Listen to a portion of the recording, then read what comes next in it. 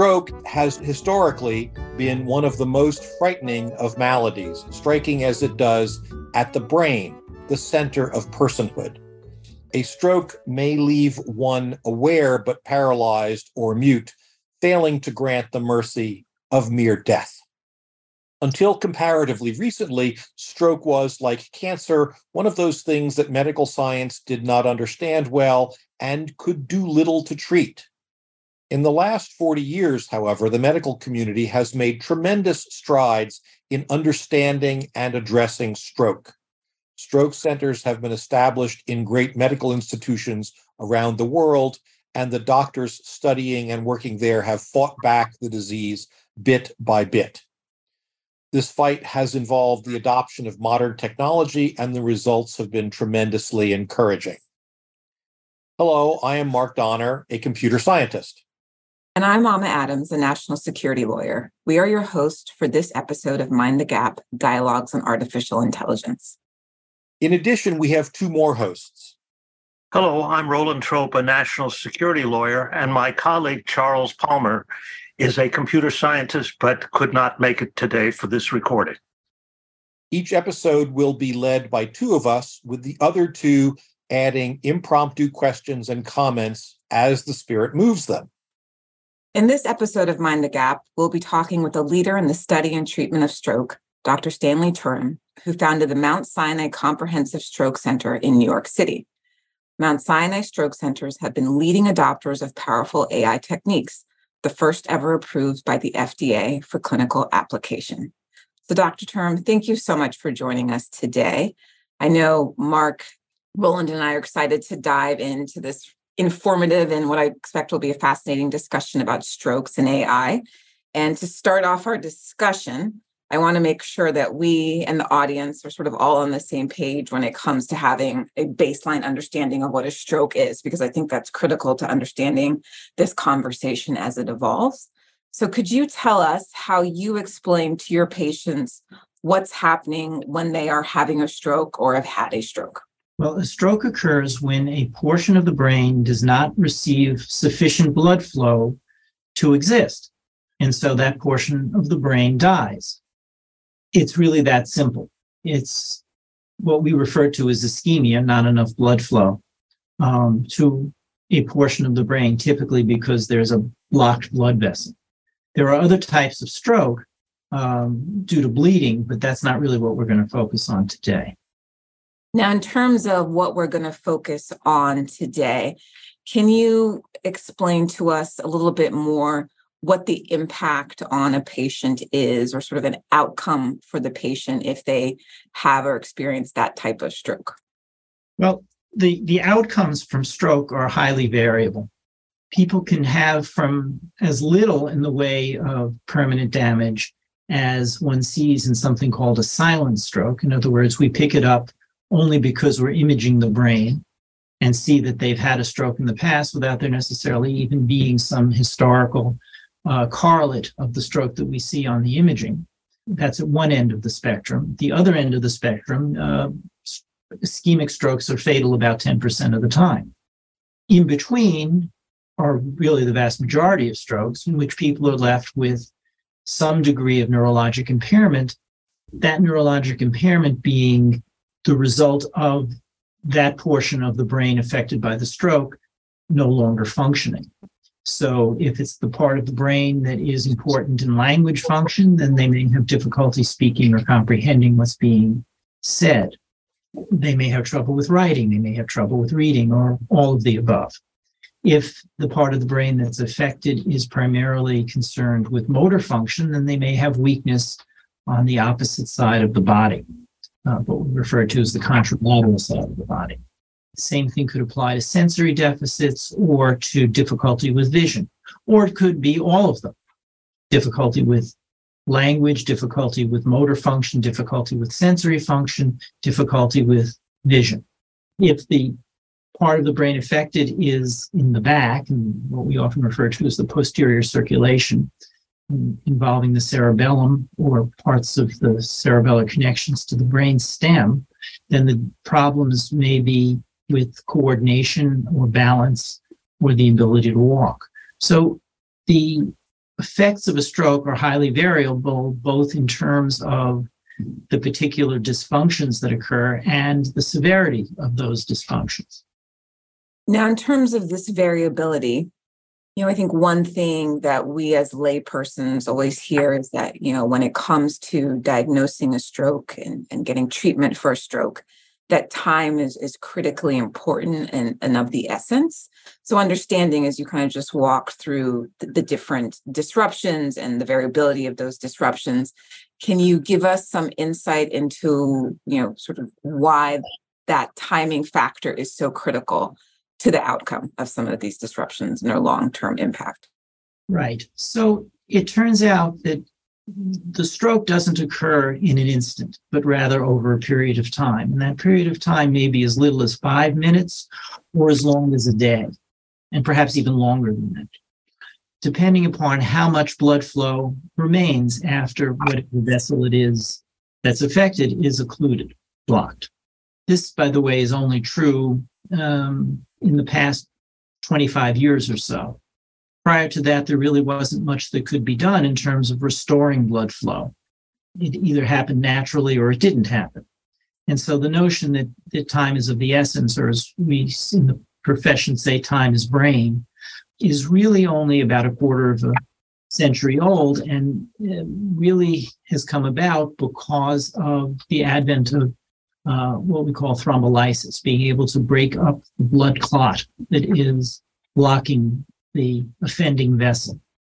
Since the amount of time that it takes for the tissue that is not receiving enough blood flow to actually die, there is the opportunity for intervention.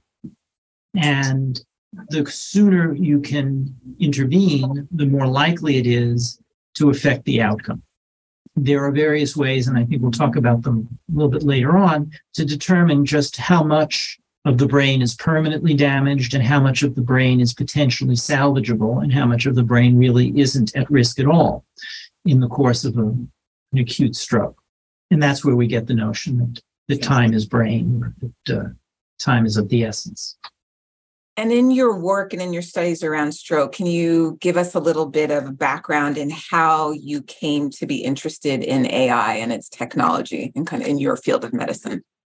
Well, this is a long and winding tale. So I did my stroke fellowship at the University of Maryland in the 1980s. And the University of Maryland in the 1980s was actually one of the centers for the development of things that were referred to as AI. And it so happened that one of the neurologists with whom I trained clinically was actually a computer scientist. And to give you an idea how times have changed, he was basically doing neurology at that point, not so much because he was really in love with neurology. He really had developed a passion for computer science, but because that's how he made a living, was being a doctor. You couldn't really make any money as a computer scientist. I think that's changed a little bit. Just a little, I think. In the 40 years or so since we got started. But what his interest was really in developing computerized medical decision-making systems, and sort of more broadly, developing systems to, if not mimic the way in which physicians use diagnostic reasoning, at least mimic the results. And this I found fascinating. And so even though the fellowship was really clinical and my involvement with AI was literally happenstance, because that happened to be what he was interested in. And he wasn't the primary person with whom I was training. He was a relatively junior person. And as I say, really only peripherally interested in stroke. Nevertheless, that became a great interest of mine. And in terms of this interest that you developed in AI, and you mentioned, computerized medical decision-making and sort of platforms, were there particular elements or facets of AI that caught your attention as being potentially helpful to diagnosis and sort of future outcomes? I think Mark, for one, could speak more to the different facets of AI, or what came to be known as AI, than I could. I really was primarily a clinician who had some background in using computers, perhaps more so than most physicians at the time. But I wasn't an academic computer scientist by any means. But really, it was the application of computer programming to these particular kinds of problems that interested me. Could I just ask, because I think some of us in the audience anyway would wonder, was there some point where you became aware of AI as opposed to other areas of computer science, and in becoming aware of it, you thought this may or may not be useful in the work that you did in stroke therapies? Well, what I'm trying to convey is the notion that I wasn't really so interested in computers in general. So it wasn't really a question of AI versus something else. It was, here's an interesting problem. How can we go about solving it? Isn't that interesting? They call it AI. Right. I mean, this harkens back to Stu Feldman's comment, which is that AI is whatever we don't really know how to do. And I think and Stan is being a little modest. He's got he showed me some a publication with a number of papers that he was a co-author of that involved applying computers in actual practice, or in developing practice. So like I said, Stan's pretty modest about this. So Stan, your center uses an AI system from a company called Viz.ai. Could you describe a little bit about how it is used in practice and what benefits it brings? Certainly. So this is really a far cry from what we were doing 40 years ago, and really involves image analysis. I now have I think sort of an interesting perspective on how it's used, because I practice at two different types of medical centers. For many years, I was at Mount Sinai Medical Center in New York. And that's a very sophisticated place with lots of stroke neurologists and trainees and neuroradiologists who are expert in analyzing brain imaging and brain vessel imaging. And we should probably take a step back and talk about some fairly recent developments, meaning in the last decade, that are particularly important with regard to the use of Viz.ai. So round about 10 years ago, people started being able to put a catheter into the larger blood vessels in the brain, or on the surface of the brain, and actually remove the blood clot that was blocking this major artery and causing the stroke. And we refer to that as thrombectomy, literally taking out the thrombus or the clot. In 2015, there were several trials published that demonstrated that this was a very effective way of treating a large stroke with potentially devastating consequences. And if people, in many instances, literally walked out of the hospital. What this required, however, was recognizing, first of all, that a stroke was occurring. Secondly, that the stroke was due to a blockage of one of these large arteries. And then thirdly, being able to intervene in a time frame which would allow the salvage of the part of the brain that was at risk. So the technology evolved and proved to be highly effective. The ability to recognize that that was what was going on was really limited to a relatively small group of people: stroke neurologists, neurointerventionalists, neuroradiologists, and not necessarily the frontline people who would first encounter the patient. So these would be patient who would come into an emergency room and typically be seen, first of all, by an emergency room physician who would probably recognize that it was a stroke, and then they would call a consult, typically from a neurologist who might be a general neurologist or might be a resident, depending on the locale. And eventually somebody would be involved who was a stroke expert. And then the appropriate studies would get done, and somebody would look at those studies and say, aha, there's a large vessel occlusion that might be remedied by one of these clot removal devices. And in a place like Mount Sinai, there is the expertise that exists, so that even if it's not handled in the most efficient way imaginable, the expertise eventually is brought to bear on the problem. In 98% of the country, however, not to mention the rest of the world, that expertise really isn't available, and certainly not in the time frame that would be necessary. So an automated way of recognizing that that's what the problem is would obviously be highly advantageous. Now, as I mentioned, I practice really in two locations, Mount Sinai being one of them, and that's where this system was first put into use. But I also practice at Berkshire Medical Center, which is a very high-quality community hospital that essentially services all of Berkshire County in western Massachusetts and some of the surrounding area as well.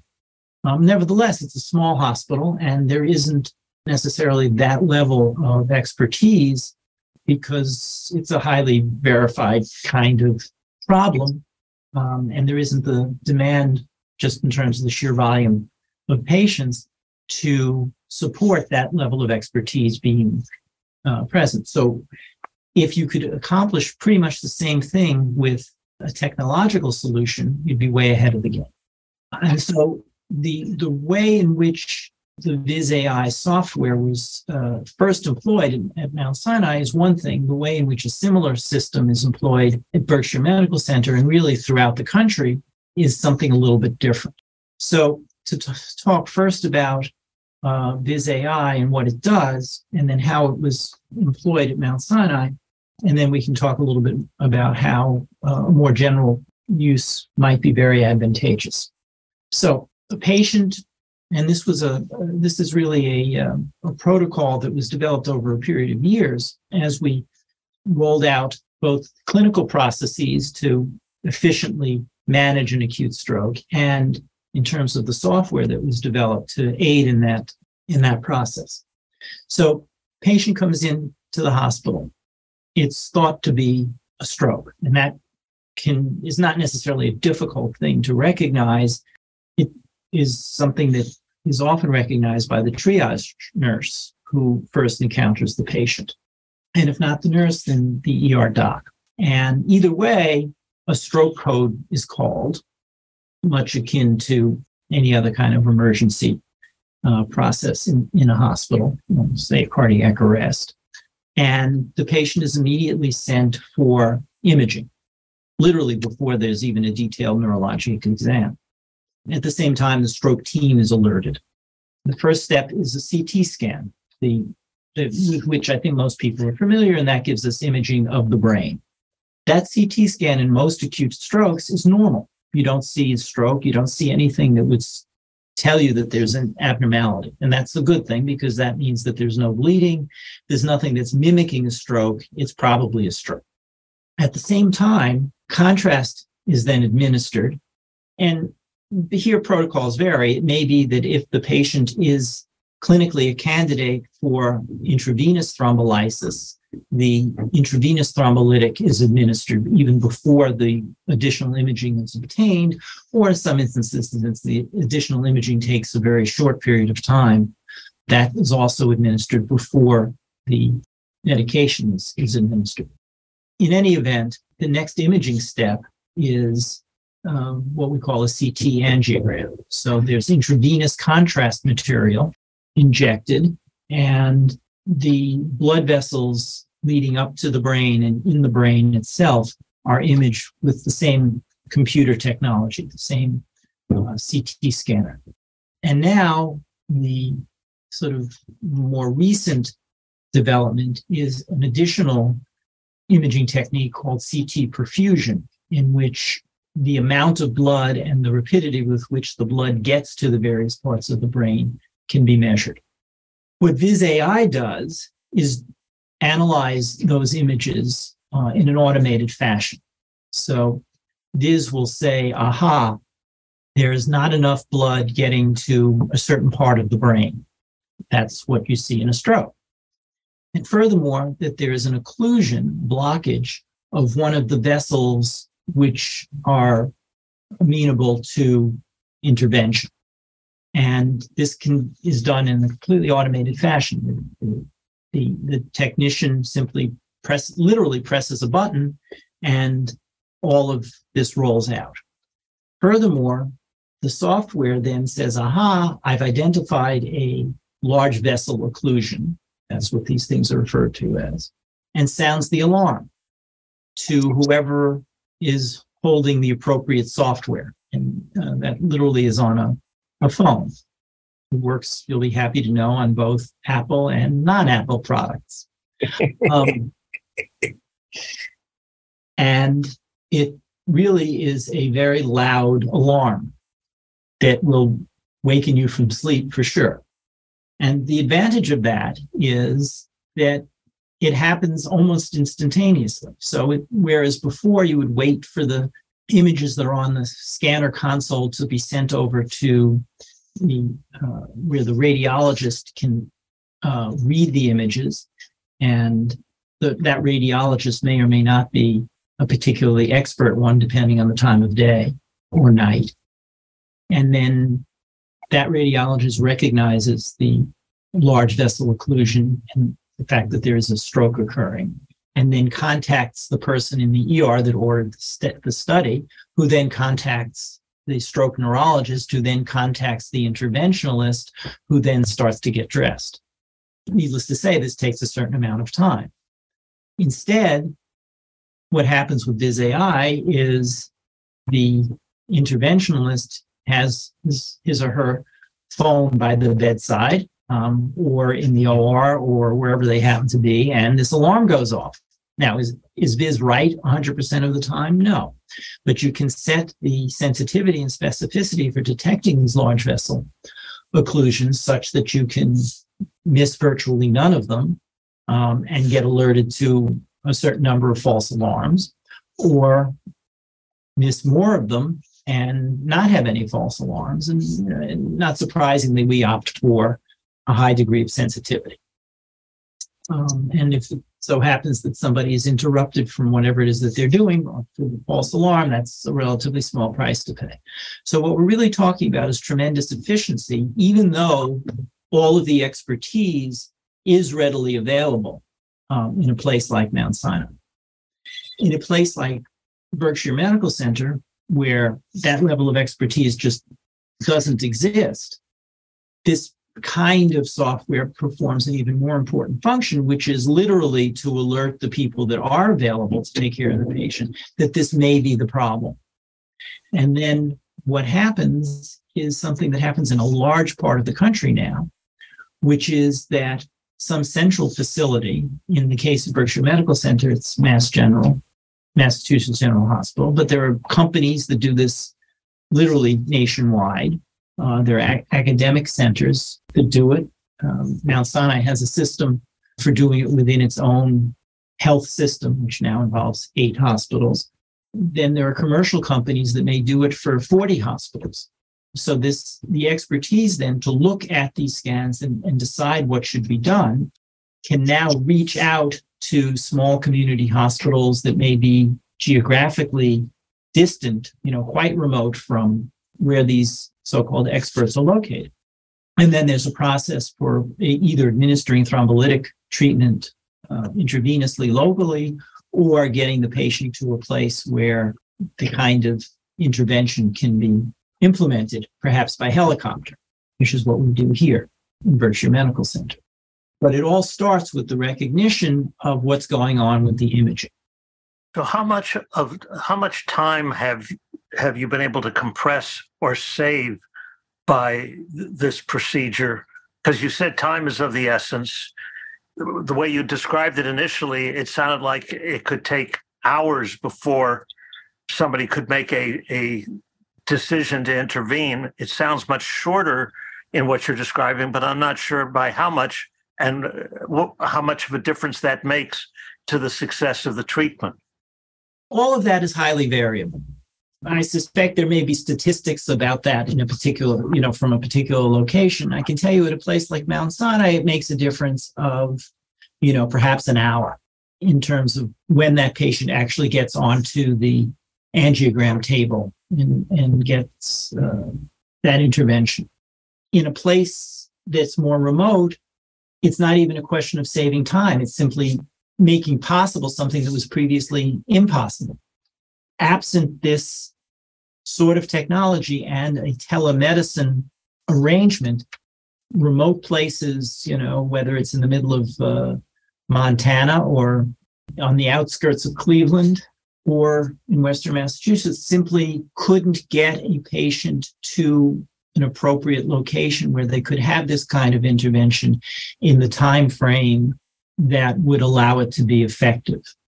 So what I think I heard you say is that however important this AI technology was and has been to Mount Sinai, it's even more important to the community medical centers that represent the vast bulk of the country, because the recognition and the strategy of getting to an interventionalist was not even feasible before that without this kind of recognition process.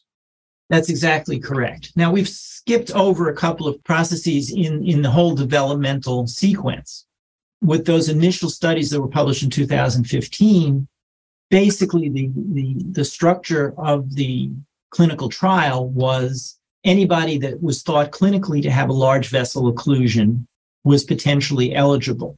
And they often received intravenous thrombolysis, but not necessarily, because intravenous thrombolysis is approved for administration only within 3 hours of the onset of stroke. It's actually commonly used up to 4.5 hours from the onset of the symptoms of stroke, but a relatively narrow time period. These trials, the early trials that were successful in thrombectomy, keeping in mind that that's only a subset of the patients that present with acute stroke. The initial trials were, patients were eligible mostly within 6 hours of the onset of symptoms, in one case up to 8 hours of the onset of symptoms, but still a relatively short period of time. More recently, as a result of the use of similar kinds of imaging processing and the use of CT perfusion, which I alluded to earlier, that time window has been expanded literally up to 24 hours.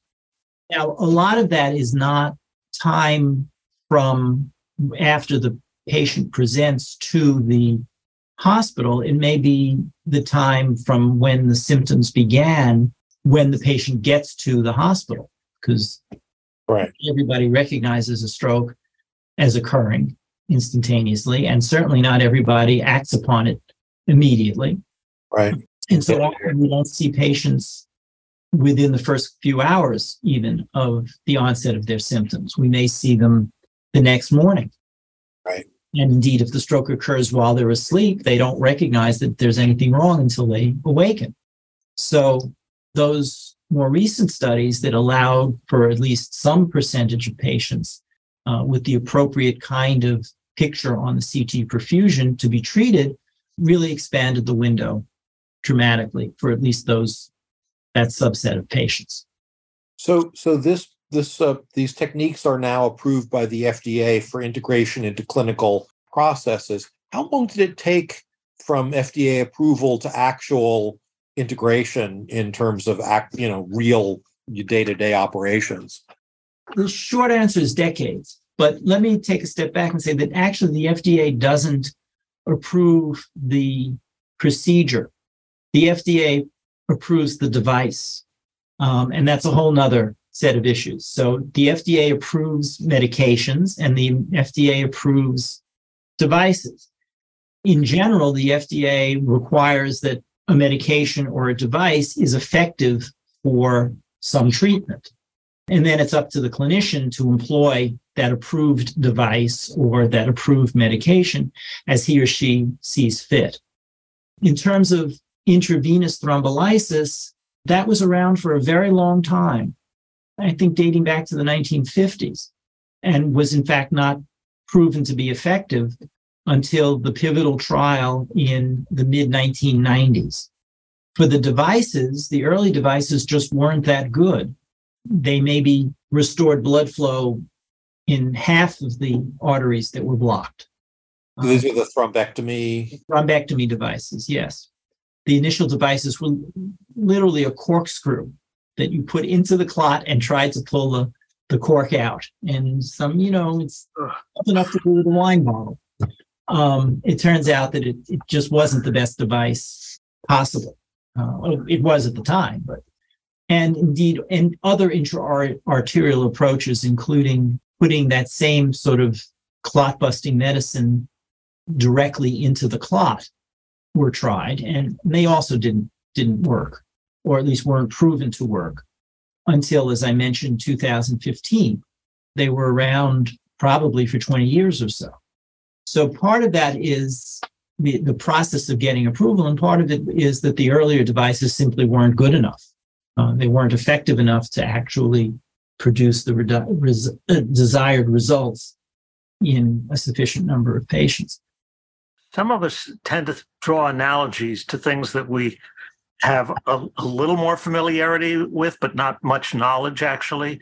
And as you were describing that, I was wondering, how is that procedure, the perfusion procedure, different from like an angioplasty, which is trying to clear a blockage in the heart? And it sounds like they're quite different.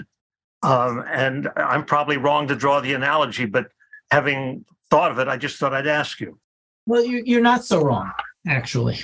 Well, but let me clarify. The CT perfusion is the diagnostic imaging test to determine whether there's a part of the brain that is underperfused, but not so underperfused as to be irreparably damaged. And we often refer to that as the ischemic penumbra. That is the tissue at risk and potentially salvageable, and that is the target for the intervention. In terms of the procedure, angioplasty is sometimes actually part of the reopening of the blood vessel. Angioplasty just refers to the process whereby the narrowed artery is made wider. And that can be done in a number of different ways. It's often done in the heart with the deployment of a stent.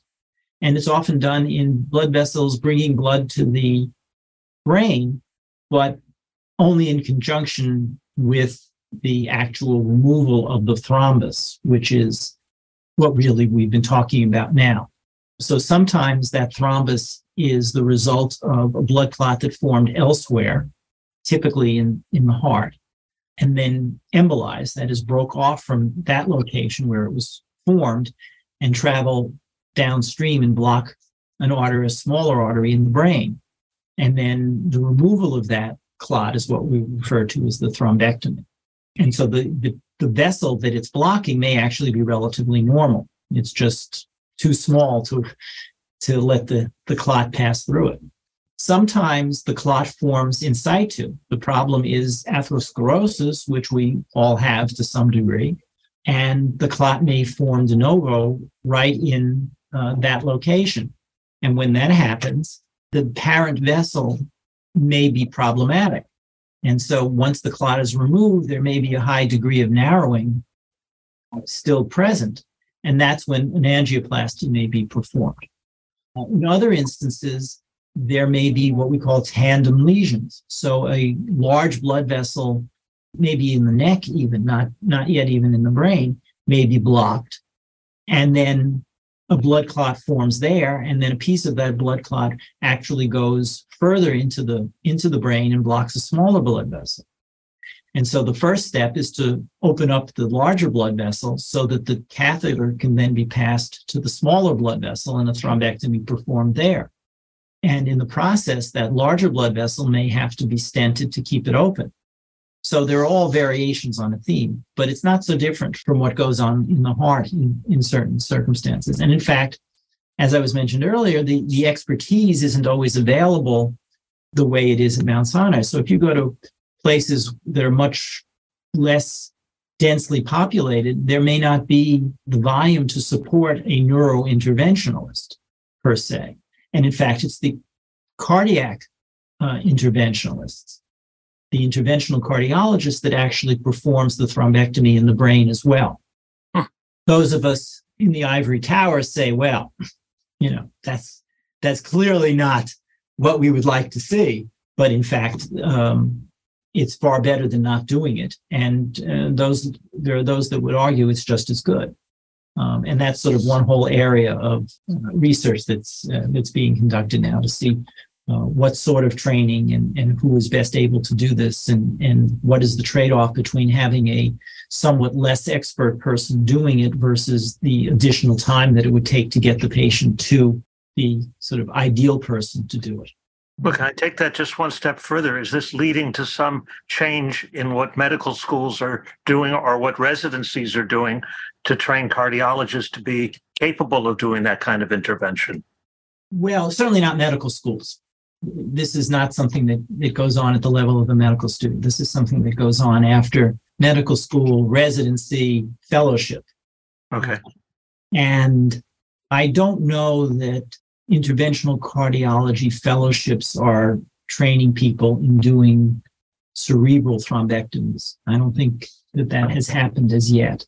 But people can do some additional training, and it's not necessarily formal training. It may be hanging out in the cath lab with somebody that's doing it for some period of time. So there's sort of mini fellowships, and that sort of thing is going on. I don't know, how frequently that occurs, but clearly there are a lot more arteries that need to be cleared than there are people capable of clearing them. So now, how widespread is the adoption of the AI technology we've been talking about in the overall stroke treatment community? Yeah, I don't know the specific statistics. I can tell you that it's a lot more common than it used to be. And I think Berkshire Medical Center is a good example of that, because all of the academic medical centers have adopted, whether it's Viz.ai or its main competitor. I would guess that virtually all of the sort of major academic centers have this at this point. It's the smaller places that are now using it the way that I described, and the way that we use it here in the Berkshires, as an adjunct to what they're currently doing, with the idea that then they can partner with a place that has the thrombectomy technology available, if they can arrange to get the patient to that location quickly enough. And since now, with the advent of CT perfusion-based criteria for the extended window, that becomes possible, at least for that small fraction of stroke patients who have the appropriate perfusion mismatch, that it's feasible literally anywhere in the country to get somebody there quickly enough. Okay, that's fascinating. Before we go on, is this sort of stuff involved in teaching stroke docs at the primary levels, or is it sort of in practice that one learns the latest stuff here? Well, it's part of a stroke fellowship for sure.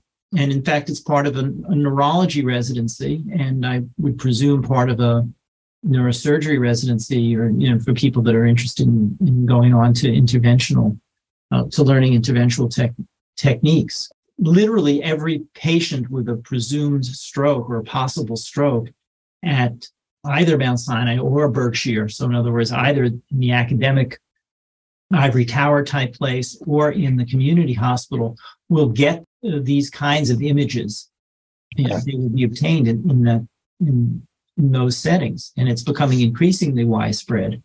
So that, I don't mean to say that every community hospital uses CT perfusion, but it's becoming increasingly frequent, and I would guess within the next few years it will be a very high degree of penetrance.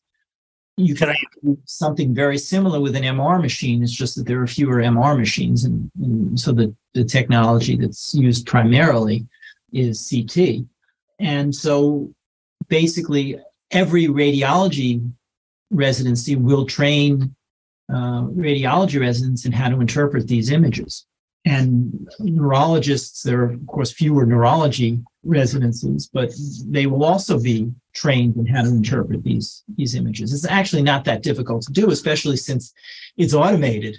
And the automation is sort of the gold standard, if you will, because the studies used this software in an automated fashion. And so if I disagree with the mismatch between the territory that's infarcted and the territory that's at risk, if I disagree with the machine, I'm not really sure who you should believe, since the studies were done with the machine's interpretation, not mine. Fascinating. Wow.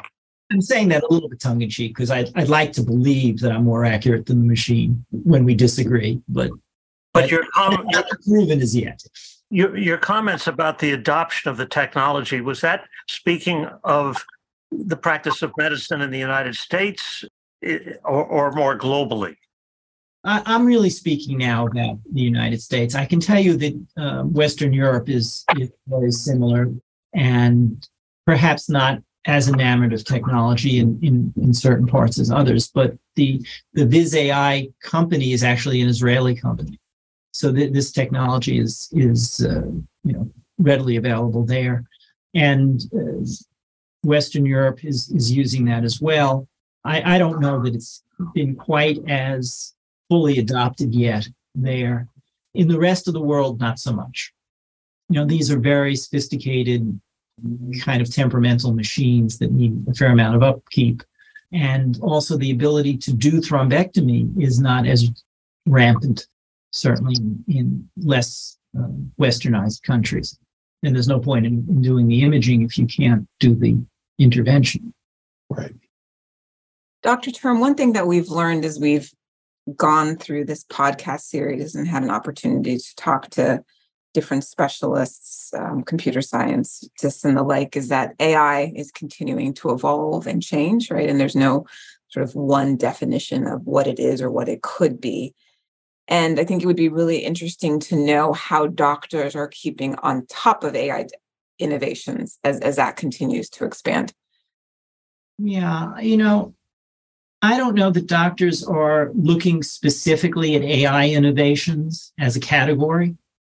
I think that in general, the notion of lifelong learning is something that's been getting more and more attention in medical fields and in the way in which you maintain certification.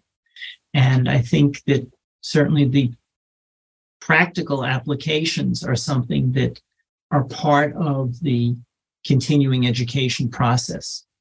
I don't think doctors are particularly interested in AI per se.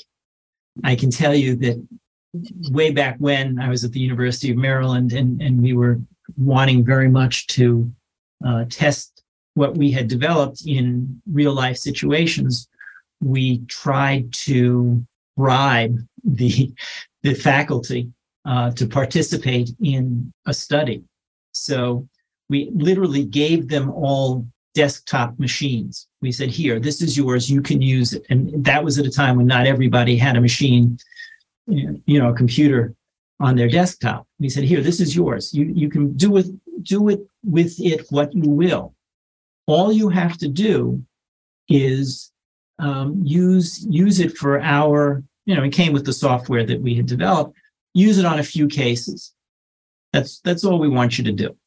And we actually had built software to help them develop their own rudimentary decision-making systems. We just want you to try to do this. Use the software to develop a decision-making system. You don't have to learn how to program or anything, quite so complicated as all of that. This is English language. It's virtually natural language. You just have to put in a comma here and, maybe a semicolon, but nothing more complicated than that. And this is what you get. This is a $5,000 machine. That's what they cost in those days. Yours for the taking. Just spend a few hours. They wouldn't do it. They said yes, but then they didn't do it. And am I allowed to say it was an IBM project? Charles is not here, sorry. I mean, you can edit it out. It doesn't matter. And they gave us these AI workstations, which also could be used just as ordinary personal computers. And that it was too high a price to pay. We took the machines back from them. So, and I don't know that much has changed. The doctors are not particularly enthusiastic about using computers in general. They may, use Game Boys, but I'm not sure that they. But if an application happens to be something that's labeled AI, that's fine. But in general, I don't think there's an approach to we need to keep up with AI, the development of AI technology. Yeah, it may be more a situation where as AI continues to evolve and become of our everyday lives and application, right? There might be more of an ease of the intersection between what doctors are doing in AI as opposed to doctors proactively going out and seeking it. One area in which I think there has been a fair amount of adoption of sophisticated computer usage is actually doing database analyses. So it's really statistical analysis, machine learning, which I guess, Mark, maybe you can, do we consider machine learning to be a branch of AI? Absolutely. All right. So if we want to include that, then, and its application to developing systems based on a machine analyzing a database and learning from it on its own without a human doing a whole heck of a lot. Certainly researchers have glommed onto that in a big way. One thing that strikes me is we spend a lot of time sort of talking about the benefits of AI, some of the impacts that it's had that have been positive, particularly in sort of the efficiencies of diagnoses. I'm wondering if there are any limitations that you've seen or that you foresee with respect to how AI can be used either in the context of stroke diagnoses or sort of the medical context more broadly. There are two issues that I've thought a bit about. One of these is an old issue and was readily apparent even when we were first developing these systems. And that's that there seems to be a human tendency to believe what a computer says, to the point of computers are infallible, therefore if the computer says it's true, it must be true. If the computer tells me to do this, even though it doesn't make any sense to me, I'm going to do it. And we tried to address that in some of our earlier work. And I don't know to the extent to which that's a problem now, but I suspect that it will continue always to be a problem where we have this, to some extent, undeserved reliance on the accuracy of the computer, right? I mean, who actually totals up their bill in the restaurant, right? We used to do that all the time. Did they do the arithmetic right? Well, now that it just comes to you printed out and it was on the computer, it must be right. Who checks? I mean, in fact, you're considered to be kind of, a country bumpkin if you do, or worse. Anyway, the other area that I'm a little bit concerned about is the inability of the computer systems to tell you how it is that they got to the conclusion that they got to.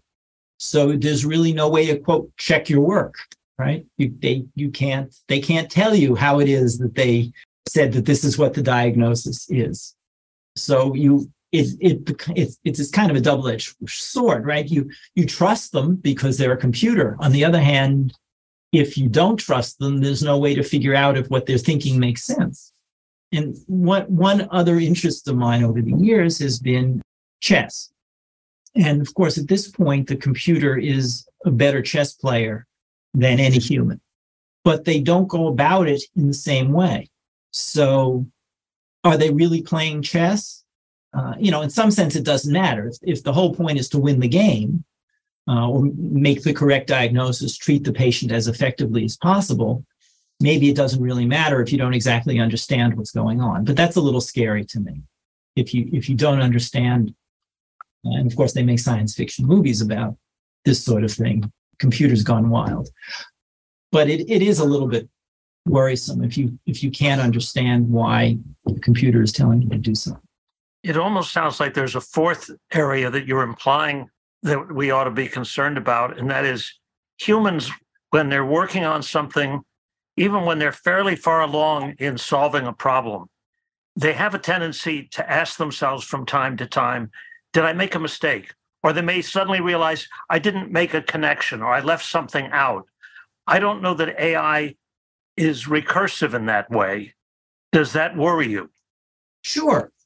Anytime you're reliant upon someone or something that you don't really understand, it becomes a leap of faith rather than of comprehension. And that's worrisome.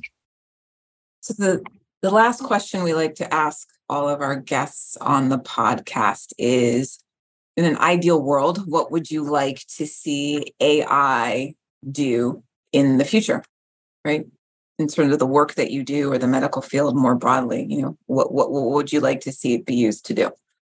Well, I think the broadest answer is to accomplish the sort of analysis or furtherance of knowledge that can't be done by humans alone.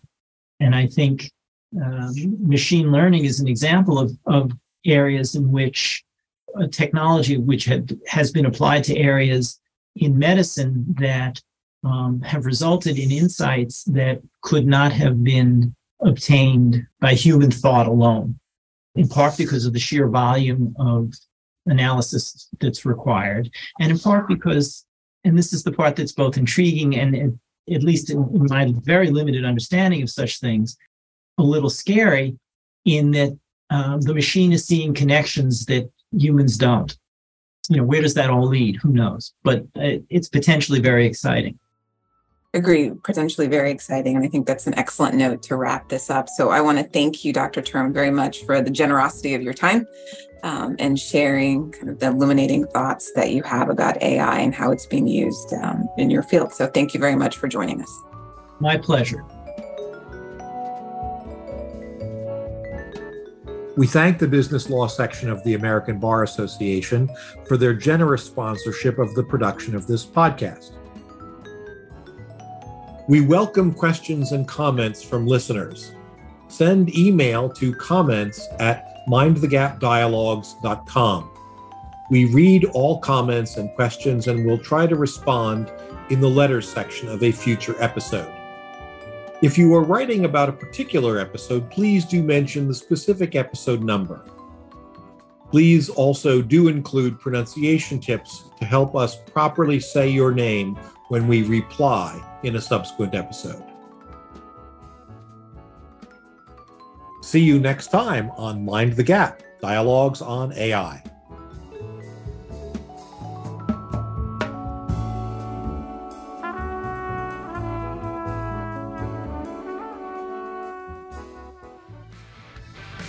Thank you for listening to the ABA Business Law Section's podcast series, To the Extent That.